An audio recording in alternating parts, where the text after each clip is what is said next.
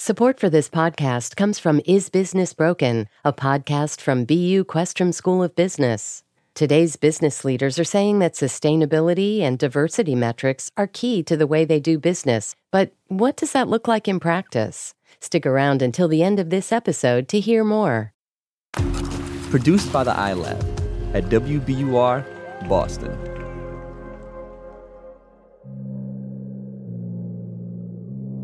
All sorts of legends start on the battlefield. Stories of fighting prowess, of cunning, of heroics. But it's rare that a legend from the battlefield comes from what happened in the battle's aftermath. This legend comes from the aftermath of a battle in the Civil War, the Battle of Shiloh in Tennessee, April of 1862. Yeah, this is one of these great stories of the Civil War that have kind of passed down through folklore. Shiloh didn't quite fit the Civil War battle stereotype, not according to the experts, like historian Jake Wynn.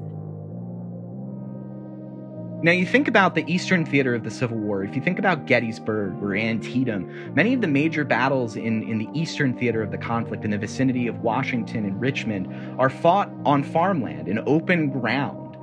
That, in many cases in the Western Theater, is not going to be the case. Many of those battles are going to be fought in woods. They're going to be fought in dense thickets. They're going to be fought in swamps.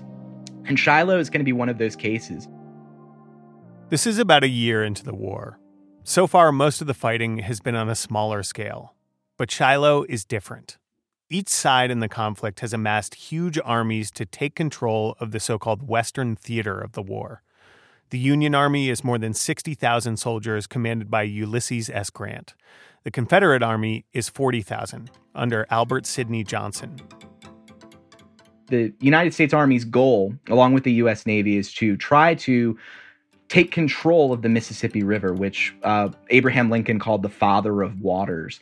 And the Mississippi River and controlling its tributaries was incredibly important because if the U.S. Army and the U.S. Navy could control it, they're going to basically cut the Confederacy in two. If you control the Western Theater, you basically get to say when and where the fighting happens. A huge advantage. And so that's going to set the scene for this particular engagement at Shiloh, which is going to be on a scale way above anything that had preceded it during the American Civil War. This carnage, the horrendous casualty figures and the ferocity of the fighting in these 2 days in April of 1862 are going to be unlike anything that had been seen before in this war, and are going to be, as it turns out, it's going to be one of the deadliest battles of the conflict. The aftermath of the Battle of Shiloh is grisly. Thousands of wounded soldiers lying in the swampy woodland, in peach orchards, on a riverbank, and out of this grisly aftermath comes our legend. It's almost more of a ghost story, because when night falls, a strange bluish-greenish glow emanates from the darkness. The glow is coming directly out of the soldiers' open wounds. Reports of these glowing wounds echo through history, from 1862 all the way to 2001, when one man, a teenager, actually, set out to find answers. This may be a strange question, but, are you still into ghost stories? Yes, I still collect them, not with the frequency I used to. This is Bill Martin. Bill's 37, lives in Maryland, works for UPS during the day, and writes fiction at night. Why do you like ghost stories? I like the fact that it can lead you down little forgotten byways of history. Bill is pretty shy, even by his own admission. But a while back, he had a brush with fame. A brush with fame that was connected to one of his obsessions. As a kid, Bill was very interested in the Civil War. Going to see Civil War reenactments with his family. They went to every Civil War battlefield near where his family lived in Maryland. Because when you're a kid who gets into something, that's kind of what you do. You get super into it. You soak up everything you hear, especially if it has a whiff of the paranormal. I believe I originally heard it from a surgeon reenactor who was doing presentations at a battlefield in Virginia one summer. It was just one of those things where it's like, wow, that's oddly specific and weird. It's one of those stories that everybody has heard from, a friend of a friend. If you're a teenage Civil War buff, you may have heard it from a friend of a friend, but we didn't know about it at all until it was posted on Reddit. Which, admittedly, when things are going right, can feel like a bunch of stories told by friends of friends. But the story stuck with us, too. Not just because a bunch of soldiers had wounds that glowed in the night, but because the soldiers with those glowing wounds, a lot of them got better. And for 150 years, nobody knew why, until Bill got involved. I'm Amory Sievertson. I'm Ben Brock Johnson, and you're listening to Endless Thread, The show featuring stories found in the vast ecosystem of online communities called Reddit. We're coming to you from WBUR, Boston's NPR station. Today's episode, Angels Glow. Amory, I know you and I both have the historical reenactment gene in our own way. Seems like more of a LARPing gene for you, but yes, I also went to a lot of Civil War battlefields as a kid. I was really into medieval history and Arthurian legend, and I had zero interest in the Civil War. And these days are really no different. But here's the thing. Civil War history buffs, they get you, man. You get talking with them, and their interest is infectious. Exhibit A, Jake. My name is Jake Wynn. I'm the Director of Interpretation at the National Museum of Civil War Medicine. What does that mean, Director of Interpretation? I like to say that I'm in charge of the history. In charge of the history, specifically the medical history. But if you ask him about a big battle in the Civil War, for instance, the Battle of Shiloh, Jake's got you covered there too. By this point in the war, many of these soldiers had put down the smoothbore muskets that were being used in the first year of the conflict, and they're picking up rifled muskets, which have longer range, are more accurate at those longer ranges, and are also more deadly when they strike home. These new guns have bullets that actually flatten out when they strike something, making for more damage. And what that means is that it cracks bone, it fractures bone when it strikes. It also is moving slow enough that it can carry bits of clothing from the soldier, what he's wearing, and take it into the wound. And in some cases, if action was close enough, it could carry that bits of clothing and dirt from one soldier and put it into the soldier behind. So this is going to help to lead to more infection in those wounds in the days that followed a battle. It's a battle that'll see over 23,000 casualties. During the heaviest fighting, thousands of soldiers are shot in just a matter of a few hours. When you look at the map of this battle, the one showing where all the different forces are set up, it's complete chaos. Little blue and red lines of Union and Confederate soldiers look like they've been scattered at random. There's no clear delineation between the two sides. It's like all these different companies and regiments were thrown in a blender and dumped out on the land. Jake says, along with this battlefield chaos, it's important to know some things about his area of focus, Civil War medicine. So the Civil War is really kind of a watershed moment for American medicine. It's really a transition period. During this time, doctors are starting to figure out how the body works. Surgeons know about anesthesia. They're using chloroform and ether to knock out the wounded, and that's helping them with things like amputations on the battlefield. They can take their time with their work, but only if they can get the wounded to the surgery tent. And at Shiloh, because of the chaos and a shortage of doctors, they can't. The evacuation of the wounded was a mess, a hot mess. They did not do a very good job. Both of these armies, Union and Confederate, did a very poor job of collecting their wounded. Which meant the wounded were left on the battlefield for days, dealing with something doctors didn't understand yet, infection. And this connects to the bigger story of the Civil War, and an estimated 750,000 people who died. 2/3 of them didn't die from bullets. So that means that disease is going to be the number one killer of soldiers during the Civil War, and infection after battlefield injuries, or really any injuries, are going to be very severe, and there's no way for doctors of the era to manage that. Thousands of soldiers, torn up by the latest weaponry and stuck in the woods on a massive, confused battle zone that stretches for miles through woods and swamps and peach orchards, with no clear path for pulling casualties out of the fighting. This is the backdrop for the beginnings of a legend that would come out of the fog of battle and last for generations. In the cold, dark April night, under the trees, and far from the candlelit tents of surgeons, some of these soldiers, their bodies vibrating with pain, started to see things. And so these soldiers, some of these wounded soldiers are going to experience these wounds, these ghastly wounds, beginning to take on a bit of a bluish-greenish glow in the dark of night. The glow isn't super bright, but it's visible to the naked eye, and it's all around the actual wound openings of the soldiers stuck out in the cold. I'm trying to put myself in the position of these soldiers where I'm sure I would be in too much pain to think, wow, this is so cool, my wound is glowing. But I feel like I would be terrified that something horrible or alien had invaded my body if my wound was glowing.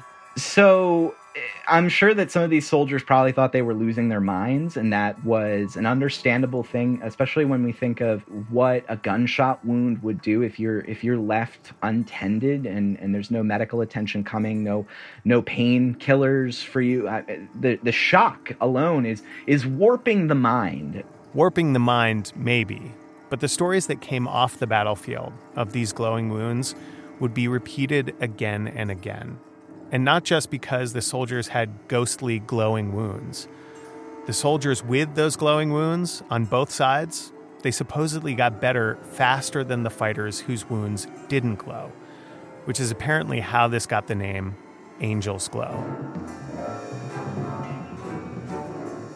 Jake takes great care to point out that in a war that had a lot of record keeping, this story isn't really in the official record. It's passed along from soldier to soldier. It's retold in newspaper accounts of the battle after it happens. But there's not a lot of what we might call in journalism triple sourcing.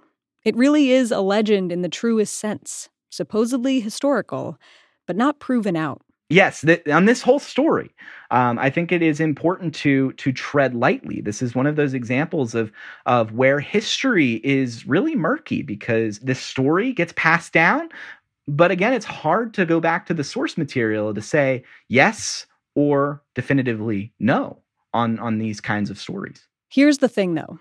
Angel's Glow stories popped up on multiple battlefields during the Civil War. There are also accounts of similar things happening to British soldiers in Crimea, always happening in similar situations. Soldiers caught out on the battlefield in the cold, open wounds, blue-green glow. These legends were never explained until, in 2001, teenage Civil War buff Bill Martin started a science project.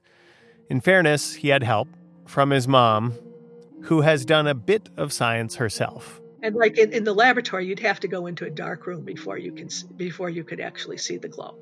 There's a whole lot of things that had to happen to find it. Finding the glow in a minute.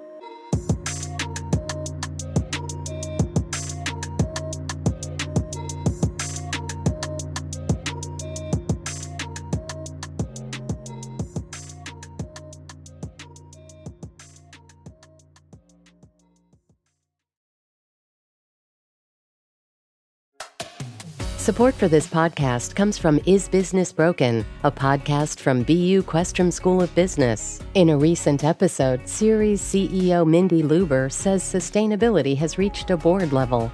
Look, if you're an agricultural company and you're not thinking about water risk, you're an apparel company, you're not thinking about risk to your cotton crop around the world. If you're a bank and not thinking about stranded assets of fossil fuels, you're not probably doing your due diligence. Stick around until the end of this podcast for a preview of the episode.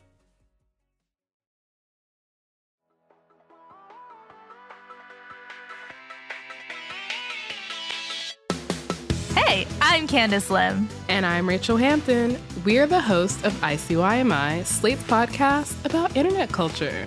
And we want to help you make sense of the need-to-know internet stories of the week. Consider us your internet historians of past, present, and future.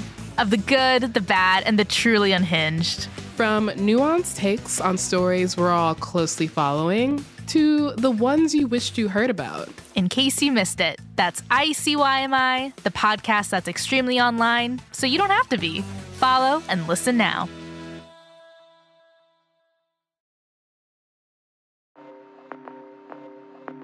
Like we said in the beginning, Bill Martin, the teenager who was embarking on a very ambitious science fair project back in 2001, was a really shy kid.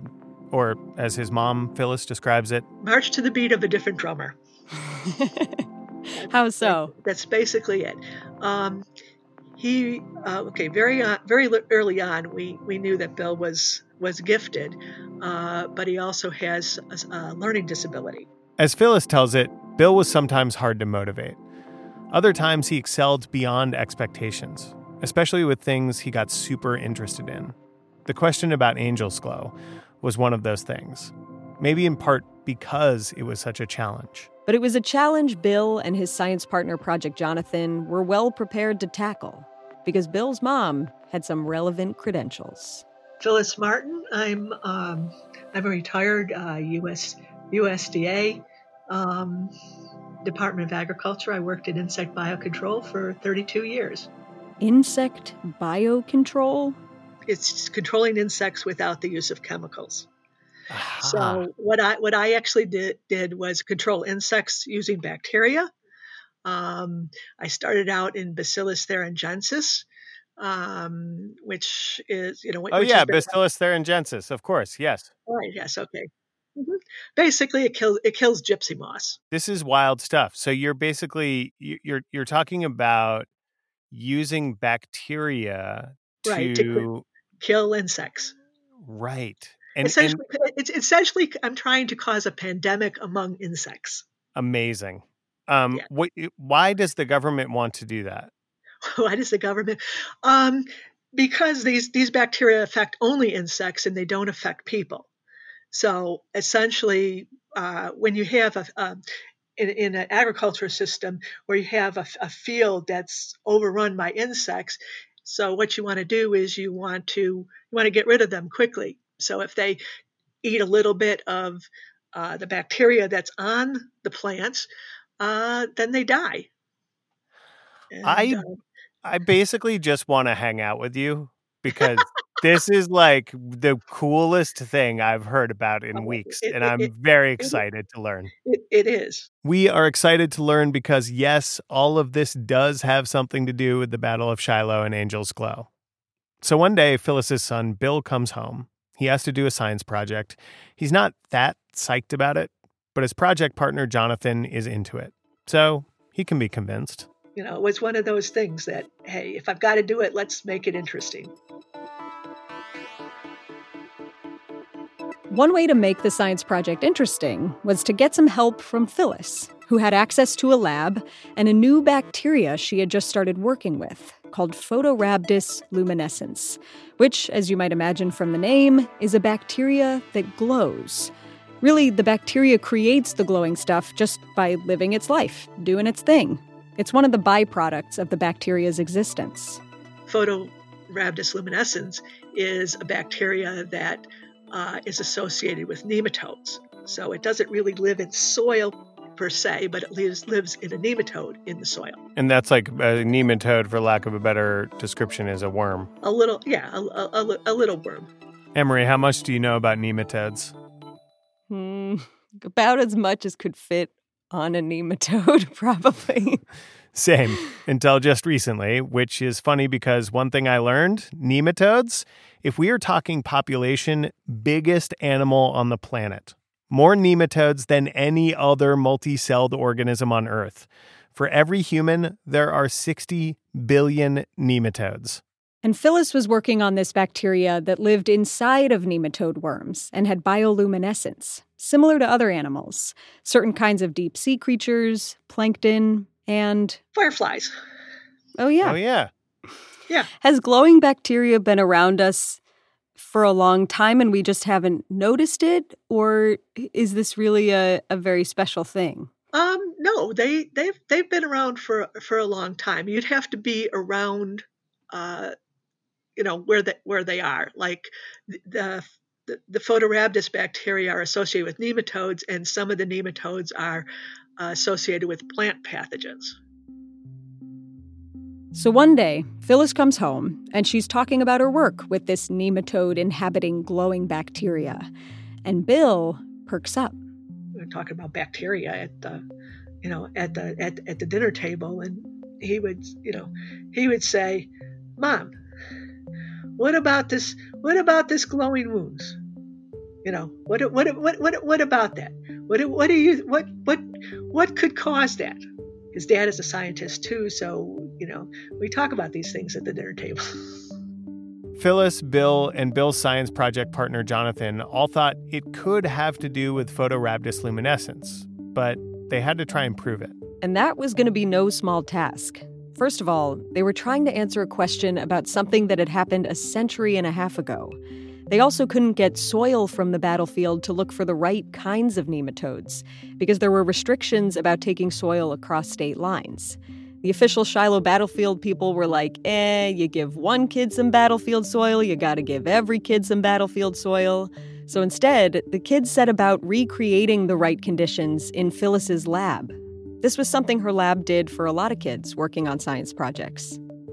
Bill and his partner Jonathan's first discovery, Photorhabdus luminescens doesn't grow at human body temperature, which, not a great sign. But then they went and looked at what happened at Shiloh. Okay, what made Shiloh different? Well, Shiloh was in the spring. It was cool. It was wet. Aha! People were laying on the field for a long period of time. So they took an infrared thermometer and went outside and pulled up their pants and took a look at what the temperature on their exposed limbs were. This has got to be the weirdest Civil War reenactment that has ever happened. Right. And so they found out that extremities, okay, it's not in the torso. The torso, even if you exposed your torso, it really didn't cool down very, very quickly. But, legs and arms, if you expose them to, cool outside temperatures, would definitely be a temperature that the bacteria could grow on. Wow. Okay. All right. There was no way we could really conclusively prove it, but it's like, okay, we need to show that it was possible. Nematodes don't like body heat, but if you go out in the spring, does your extremities get down to a temperature where they can live for a little bit? And it's like, everything is working. So nematodes like the cold. Remember what else Phyllis told us nematodes like? Plants. One of the plants that these nematodes affect are peaches. And Shiloh had a peach orchard which had very heavy fighting. The Shiloh battleground was covered in peach trees. More validation that Bill and his partner Jonathan were really onto something here. Back to the lab. So now we got the bacteria growing. So, okay, but can these bacteria, prevent organisms that cause infection from growing? So they looked at the organisms that would cause infections in Civil War wounds. Okay, basically gangrene. Okay, I said you're not working with gangrene. I said, but bacillus, is a spore former like Clostridium. Okay, sure, obviously, yes. You use it as a safe, as a surrogate for that. Okay. Jonathan and Bill found that Photorhabdus luminescens did inhibit infection from bad kinds of bacteria. They also found hints that its byproducts might create antibiotics. So why might the bacteria have gathered around soldiers' wounds? They found a possible explanation for this, too. Photorhabdus luminescens was the best at killing off other bacteria when it was around blood, maybe drawing some strength from the blood itself. Well, this is glowing vampire bacteria. Glowing vampire bacteria. Well, yeah. Bill says he never expected their crazy hypothesis to bear out. You have all a specific checklist of all the criteria it has to meet. and you're running down through it and just be like, oh, it's going to fail at some point. And then it just never did. So, quick recap. Bill and Jonathan, with Phyllis's lab lending and guidance, proved that luminescent bacteria commonly found in tiny worms that are themselves commonly found in peach orchards, like the ones at Shiloh, could live on the surface of skin. As long as it was cold enough. It can also fight infection, especially when it's close to blood, and maybe, just maybe, could play a role in creating antibiotics. All of this for a high school science project. All thanks to Bill hearing a battlefield legend and connecting the details to his mom's work at the USDA. He must have been pumped, like he couldn't have dreamed up a better science fair project. He could not. Bill, Jonathan, and Phyllis had something. Pretty quickly, they were flown to Pittsburgh by Siemens for a science competition, which they won. Then they went on to be a winning team at the Intel Science Fair, which, if you're on the science fair circuit, it's one of the big ones. Jonathan presented the lab work, Bill dressed up as a Civil War medic. They crushed it. Bill ended up having to repeat his senior year of high school since the project took up so much time. But it was worth it. You can find references to Angel's Glow and Bill and Jonathan's project all over the internet. In the same way that the legend was passed down, a story told over and over, it echoes in posts across Reddit, popping up again and again. The military subreddit, Today I Learned, the Civil War subreddit. And it's also come full circle into the remarks of the kinds of Civil War experts who first told Bill about Angel's Glow. Except this time, people like Jake at the National Museum of Civil War Medicine are telling Bill's legend. There's this fantastic study that is done by two high school students who heard this story from the Battle of Shiloh in 2001, and they had resources available to them. One of their mothers worked for the federal government and studied. One of the interesting things about this story is how it's almost a story about folding time. It took modern-day science to fully discover the thing that happened, but it never would have been discovered in the first place if it had happened in modern day. Surgeons in the Civil War didn't know about bacteria and disease. If they did, soldiers might have wrapped their open wounds. And at the same time, today, we might never have observed bacteria like this. For one thing, we live in a world full of light pollution. My memory is that to even see the glow for ourselves, we were like sitting in a closet for 10 minutes waiting for our eyes to adjust just to see it with the door closed in like total blackness. The soldiers at the Battle of Shiloh experienced something they couldn't explain. And here we are, explaining something we'll likely never experience. So in that sense, maybe the legend of Angel's Glow lives on. We'll never know for sure if we have the answer. But there's also a potential evolution for this legend. According to Bill and Phyllis, a lot of antibiotics aren't as effective as they used to be because bacteria are becoming resistant to them. So could bacteria itself, like Photorhabdus luminescens, be part of an alternative? We don't really know. Yet. Maybe someday, someone will do a science project.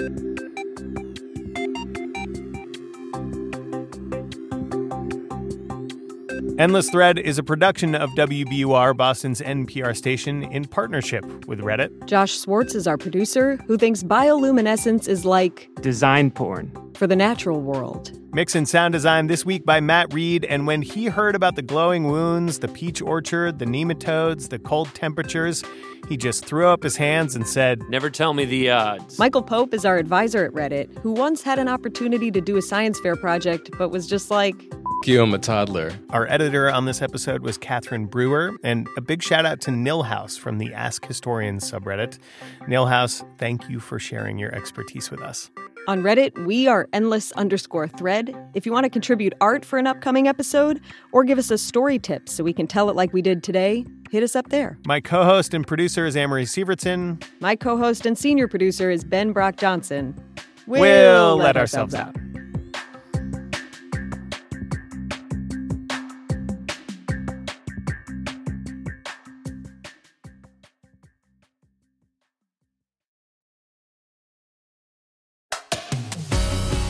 Support for this podcast comes from Is Business Broken, a podcast from BU Questrom School of Business. Listen on for a preview of one of the episodes featuring Mindy Luber, CEO of Ceres, a nonprofit dedicated to integrating sustainability into businesses. Here's host Kurt Nickisch.